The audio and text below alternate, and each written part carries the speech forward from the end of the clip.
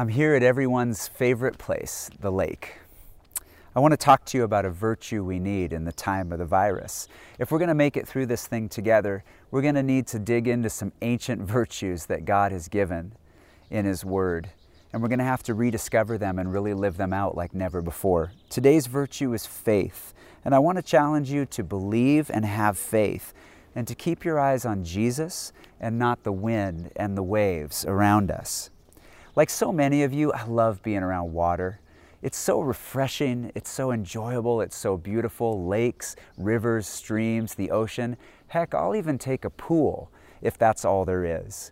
Has man really improved on this beautiful thing that God has made? There's something special about it. But water, as many of you know, can also be quite dangerous. It can pull you under. It can be too cold sometimes for your lungs to handle it. And how many people have died in the water not knowing what lay below? There can be crippling temperatures, and many have met their deaths at the hands of the sea or raging rivers or even an unexpected flood.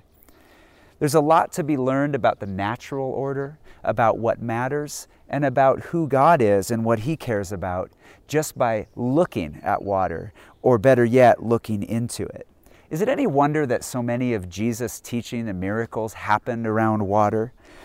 Miracles done in the water and on the water. Water's powerful. It's a powerful place to be. You Californians get this. I know you miss the beach because you talk about it all the time. And those of us who live up here in Spokane, even though there are dozens and dozens and dozens and dozens of lakes, we all go to the same one every weekend when we say, "Hey, what are you doing?" "Me? I'm going to the lake." Now in the Bible, the Jordan River owned the Old Testament. But for Jesus and His disciples, the place to be was the Sea of Galilee.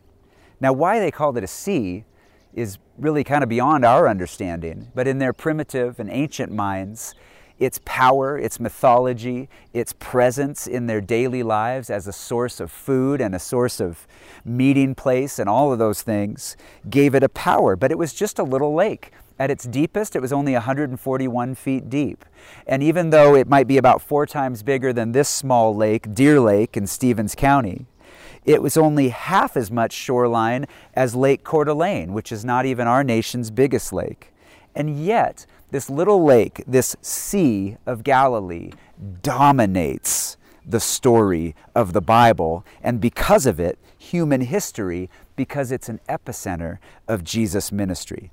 The Bible says many were healed there. The disciples were called there to become fishers of men. He uttered the famous words, "Peace, be still," to the wind and the waves. Remember when He cast those demons out of the 2 men and cast them into the pigs and they fell to their death?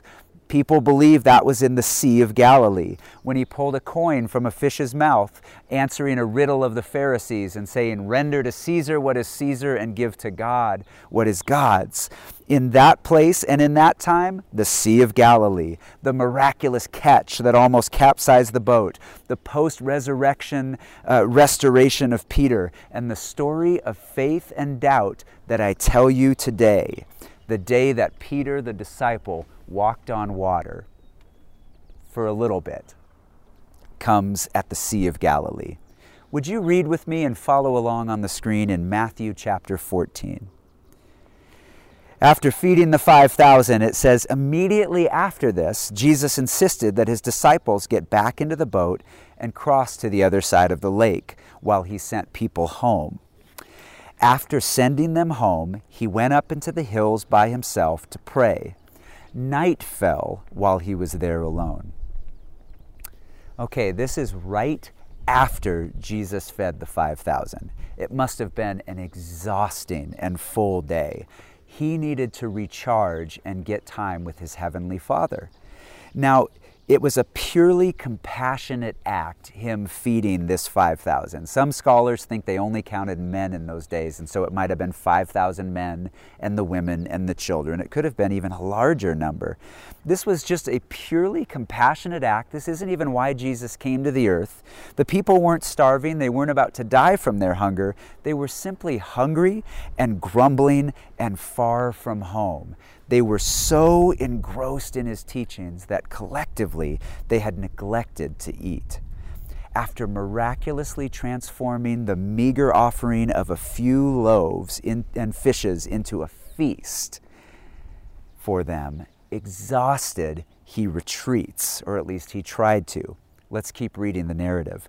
Verse 24, meanwhile, remember he'd sent the disciples on. The disciples were in trouble far away from land, for a strong wind had risen, and they were fighting heavy waves. You guys, this is so real. On this little lake, the lowest freshwater lake in the world, a simple squall could overtake their tiny boats, and many seasoned fishermen met their maker flung overboard, unable to swim, helpless against the pull of the lake's bottom.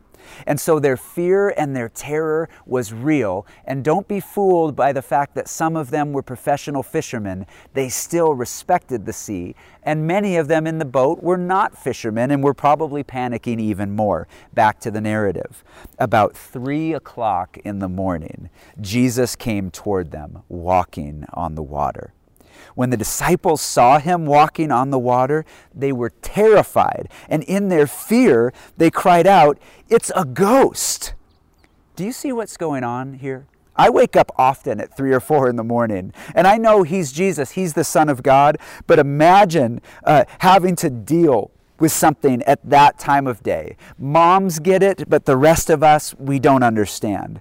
In the fog and the haze, these exhausted and frazzled fishermen see a figure walking toward the boat. So not only are they dealing with a squall and with wind and with waves all over the place and water splashing all over them, they now see a figure walking towards the boat, and they scream out in unison and collectively, one at a time, "It's a ghost!"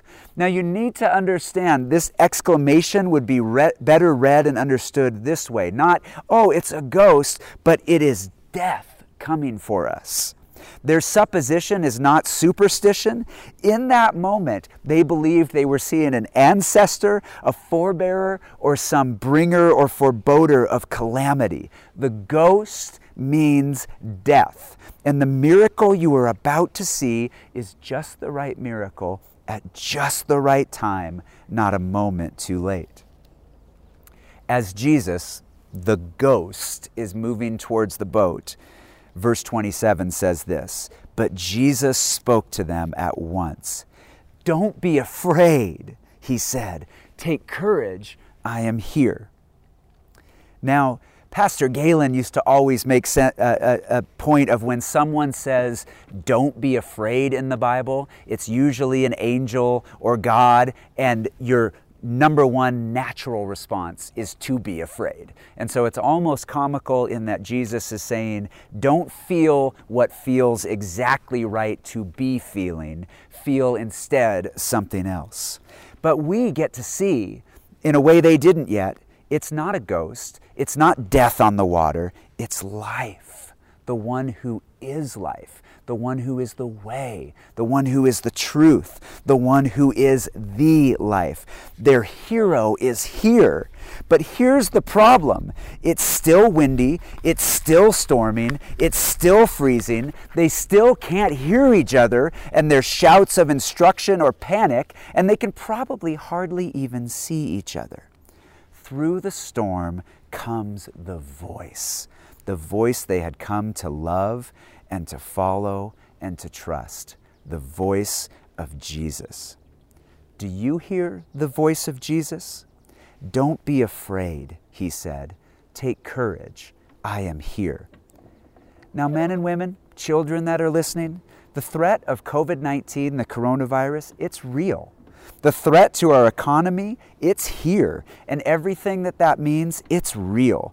The fears of large gatherings and the spreading of germs, that's a real thing to feel. But you know what else is real? The words of Jesus. Don't be afraid. Take courage. It is I. In the fear, it's time for a step of faith.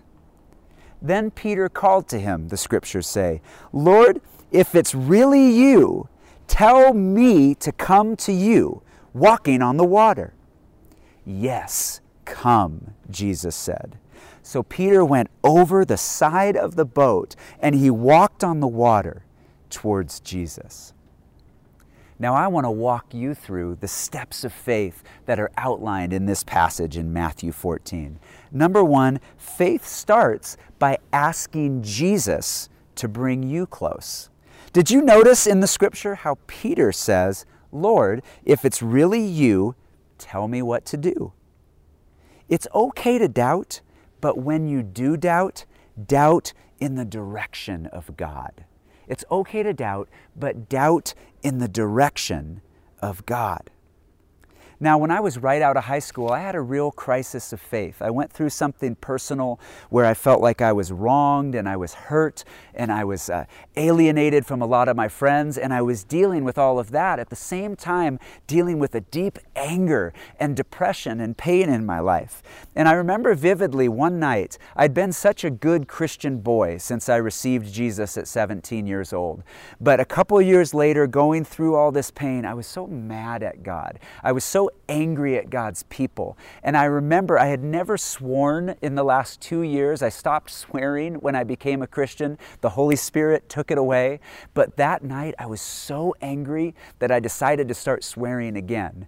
And I'm calling the Lord names and I'm calling people names, and I'm even screaming into my pillow because I didn't live in my house alone, just cursing God, so angry. And after doing that for several minutes, I could sense the voice of God in my life saying this: "Are you done yet? Are you done yet?" See, God could handle it. And He let me squirm and He let me fight.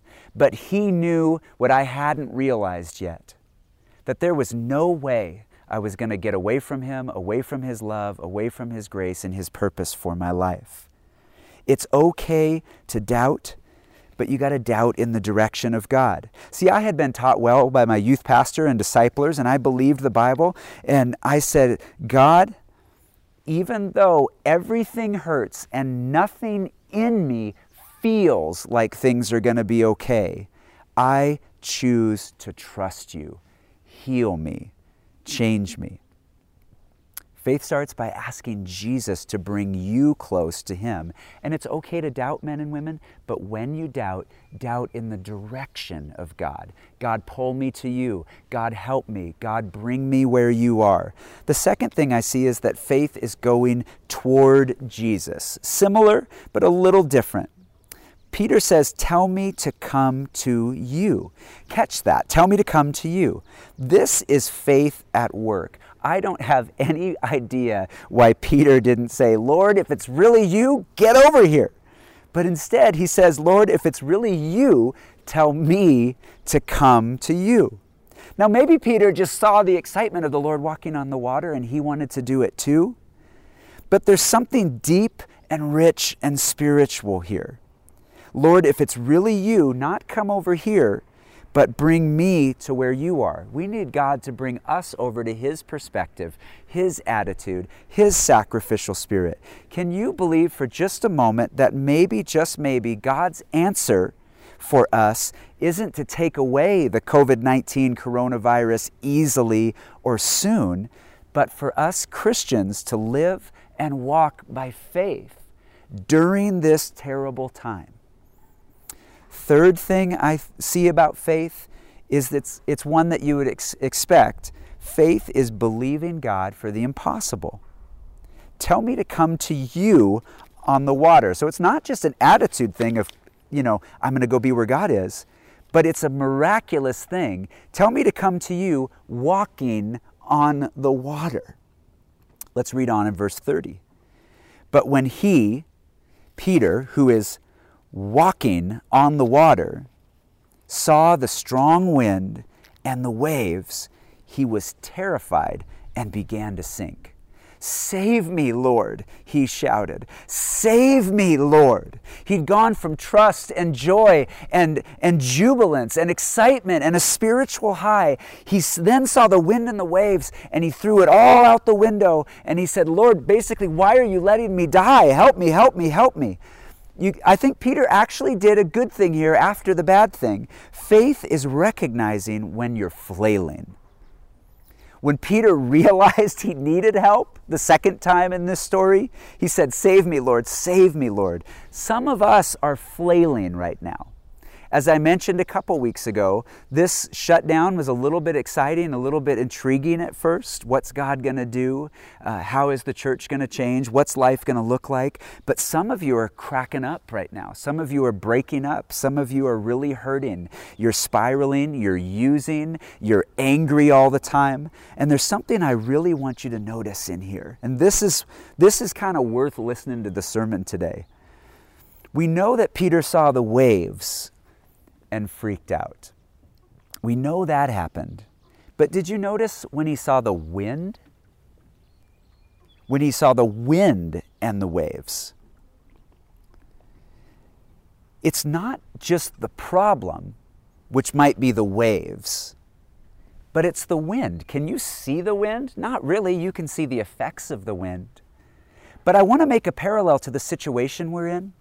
How much, when you get stressed or when you get worked up or when you get concerned or fearful or worrisome about your finances, about your health, about the future, about the church, about your kids, about schooling, about everything that's going on, how often are you genuinely terrified, and how much is it because of the wind of cable news, the wind of the internet news, the wind of something you overheard or saw when you were out? How much of it is the emotional things that are getting in there? And so it's really interesting that Peter wasn't even troubled necessarily by what he was doing, walking by faith on the water. He was troubled by all the external noise and distraction, the wind. The wind might be the news. It might be criticism. It might be someone else getting on your case about what you're going to do about it. Verse 31, Jesus immediately reached out and grabbed Peter. "Ye of little faith," Jesus said, "why did you doubt?" You know, Jesus says some really hard stuff to Peter, and Peter deserved it most times, right? Remember when he said, Peter didn't like the plan of the cross, and Jesus said, "Get behind me, Satan." Remember when Peter said, "I will do everything for you, I will serve and I will lead," and he said, "Peter, you will deny and disown me 3 times. And I don't know if this one hurt so much, but here he says, "Ye of little faith." Peter, you think you're a leader. Peter, you think you're the chief of the disciples. And Peter, you don't even have enough faith. Why did you doubt? And Jesus' criticism is not, why would someone ever doubt? But Peter, you were walking on water. You had your eyes fixed on the God of the universe in human flesh, me, your teacher, Jesus. Why did you doubt when that was happening? I see also that faith is accepting the Lord's help. Let's read the close of the story. In verse 32, when they climbed back into the boat, Jesus and Peter together, the wind stopped. Don't miss the timing there. When it was all over, the wind stopped. Then the disciples worshiped him. "You really are the Son of God," they exclaimed. I see that faith is also worship. When we take a step of faith, we see God's work. We recognize his work and we worship him. I want to point out here, they may not have worshiped him till the wind stopped. And that's troubling, and we relate to that. But I also want to point this out. When the wind stopped, the wind didn't stop until all of the excitement and all of the trial and all of the scariness and all of the suffering, and he was firmly in the boat. God's answer was not to stop it even when he was saving Peter. He saved Peter, and then they walked on water, or he drugged Peter, like a fallen water skier, to the boat. I don't know. But the wind didn't stop till they got back in. And then we see faith as worship. I want to help you apply this scripture to your life. Remember, we're trying to find new virtues or rediscover old biblical virtues in the time of the virus. And today's virtue is faith.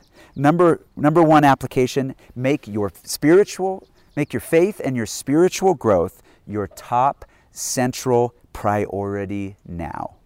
This is simple things like have a daily quiet time, use our daily devotional. I want you to devour the content that we're putting on YouTube. And not because it's the greatest in the world, but because it's something that's going to help you grow and stay connected to your church family. And if you don't like what we're putting out there are literally millions of other resources in the world. And your spiritual growth is not my responsibility or anyone else's. It is firmly yours. And so make your faith and spiritual growth your top central priority now. Second application, I want you to start with some small steps of faith. If you're not ready to walk on water, start by singing out loud in your home. When we go to the worship time after this talk, crank it up so nobody can hear you and your voice, but sing to God. Don't just sit there. I mean, it's okay if that's where you're at and you don't like those words and you're not ready to express your heart to God. I don't want you to be a phony, but if you do love God, I want you to try. Do small steps of faith. Send a prayer text to someone. And don't just say, I'm praying for you, but send a text do little quote marks and say, Lord, I'm praying for my friend today. And I pray that this happens, or I pray that you provide peace, whatever it is. Start with small steps of faith. Keep giving money to God if you are worried that yours is going to dry up. My third application is to confess sin and repent of self-righteousness. I'm pulling this out of the attitude of Peter, the gung-ho-ness to be a leader and to be the first human to walk on water. But then when he failed and he flailed, he called out to the Lord. Confess your sin and repent of self-righteousness. If you're walking through the COVID-19 coronavirus era in your own strength, you have either already crashed or you're going to, and you need to walk in the strength of the Lord. So confess your sins and especially repent of the sin of self-righteousness, religious pride, or judgmentalism towards others. This has been an incredible story to walk through. The Apostle Peter is amazing, but I want to highlight that he recognized every time that he sinned and betrayed the Lord or just kind of flailed like he did today. Who could blame him this time for having some trouble and having some doubt? He acted boldly. He often faltered, but then he quickly confessed and came back. You do the same. I want to challenge you to have the virtue of faith in the time of the virus, to believe and have faith. Keep your eyes on Jesus, not the wind and not the waves around you. Would you pray with me as we ready our hearts for worship? Lord, I just stop right now, and I thank you for this beautiful place and this amazing message of faith. God, I pray that in a few moments, when Colin gives an invitation for someone to start having faith in God through the Lord Jesus, that someone out there would accept it and ask Jesus Christ into their life to be their Lord and to forgive their sins. God, I pray for the Christians in our church that they would be strong in their faith and they would lead others and they would help others, that we would serve and bless one another. And God, I do ask that we'd not be distracted by the waves, of course, but make us extra sensitive to not even be distracted by the winds of criticism, the winds of doom, the winds of impatience, the winds of complaint. And may we fix our eyes firmly on the only one who has walked on water and not sunk, our Lord and our Savior, Jesus Christ. It's in His name that we pray. Amen.